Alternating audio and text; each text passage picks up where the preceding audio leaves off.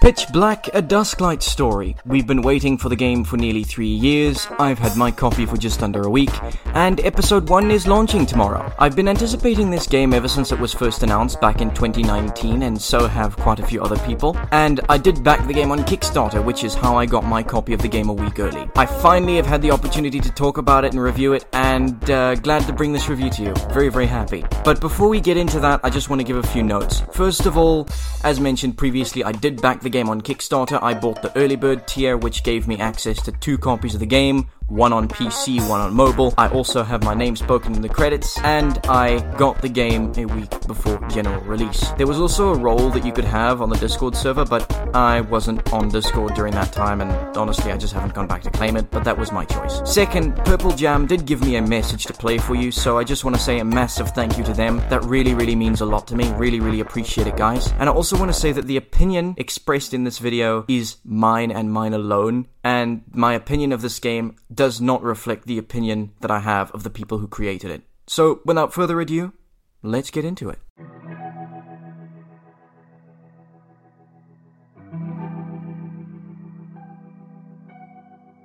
Hey George, this is Harry from Purple Jam. Thanks so much for reviewing the game and really hope you enjoyed it.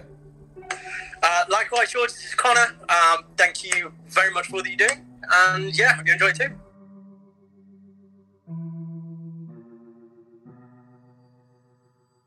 I'll play their game, if it means I get answers.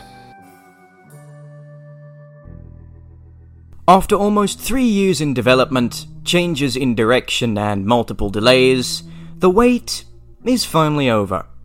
Well, sort of. I say that because the game will be releasing in multiple episodes. Episode 1, which releases tomorrow, is intended to be one of 5 or 6. Those are the developers' words, not mine. Each episode is supposed to be an hour long, though if you know what you're doing, it'll take you half that time. I timed myself when I was playing the episode for this review, and I had a total of 30 minutes and 3 seconds. And this is a big problem. But what exacerbates it is the fact that this small amount of time isn't used wisely. You spend this minuscule segment of gameplay walking around. Nothing feels new here. In fact, this feels more like a bad tech demo than a project that spent 3 whole years in development. I'll take that as a serious compliment. Unless you want to help out, of course. You called? I did. And you came. You're gonna want a great pair of headphones for this. Seriously, for an audio game, this is bloody fantastic.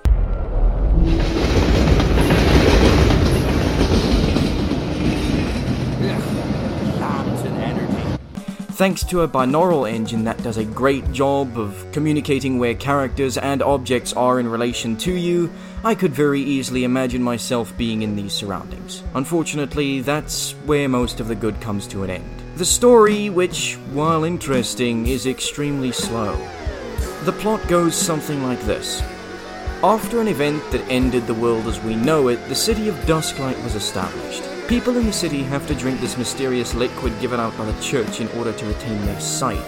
The Nightlander rebel group renounces the city with its 5 districts and the church and attempts to make a change. Oh, and don't forget about the evil corporation that runs everything. That's Lambton Energy. Paper pushers in their palaces, money grabbers in their mansions, the corporate kings of Dusklight. You play as an unnamed protagonist traumatized by his past. He now seeks retribution for... we're not exactly told yet. That church stole everything from me. I say he and his because the option to play as a female that was promised isn't there. That's not the only promised feature that hasn't made it into Episode 1. For instance, they promised us a stealth system that would allow you to make use of beacons to distract enemies. Instead, we're left with whatever this is. It doesn't even seem to do much of anything.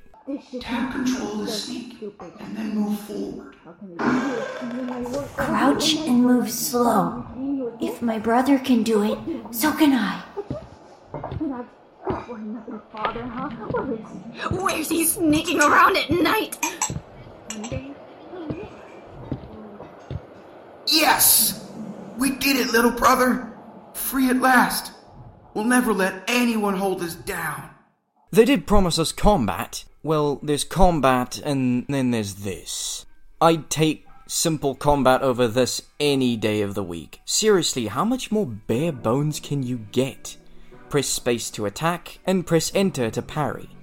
That's it. And believe it or not, but as simple as it is, it's still broken. Parrying seems to work regardless of your position in relation to the enemy. You can even parry blows coming from behind you. Striking only seems to happen when the game feels like it, and oh no. You know, I always thought that combat in games like The Veil and A Blind Legend was inconspicuous, but this is a whole other level. Seriously, Mr. Unnamed Protagonist, you're making a fool of yourself. If you're listening to this on YouTube, let me know in the comments below if you know someone who throws their punches with a sound like this.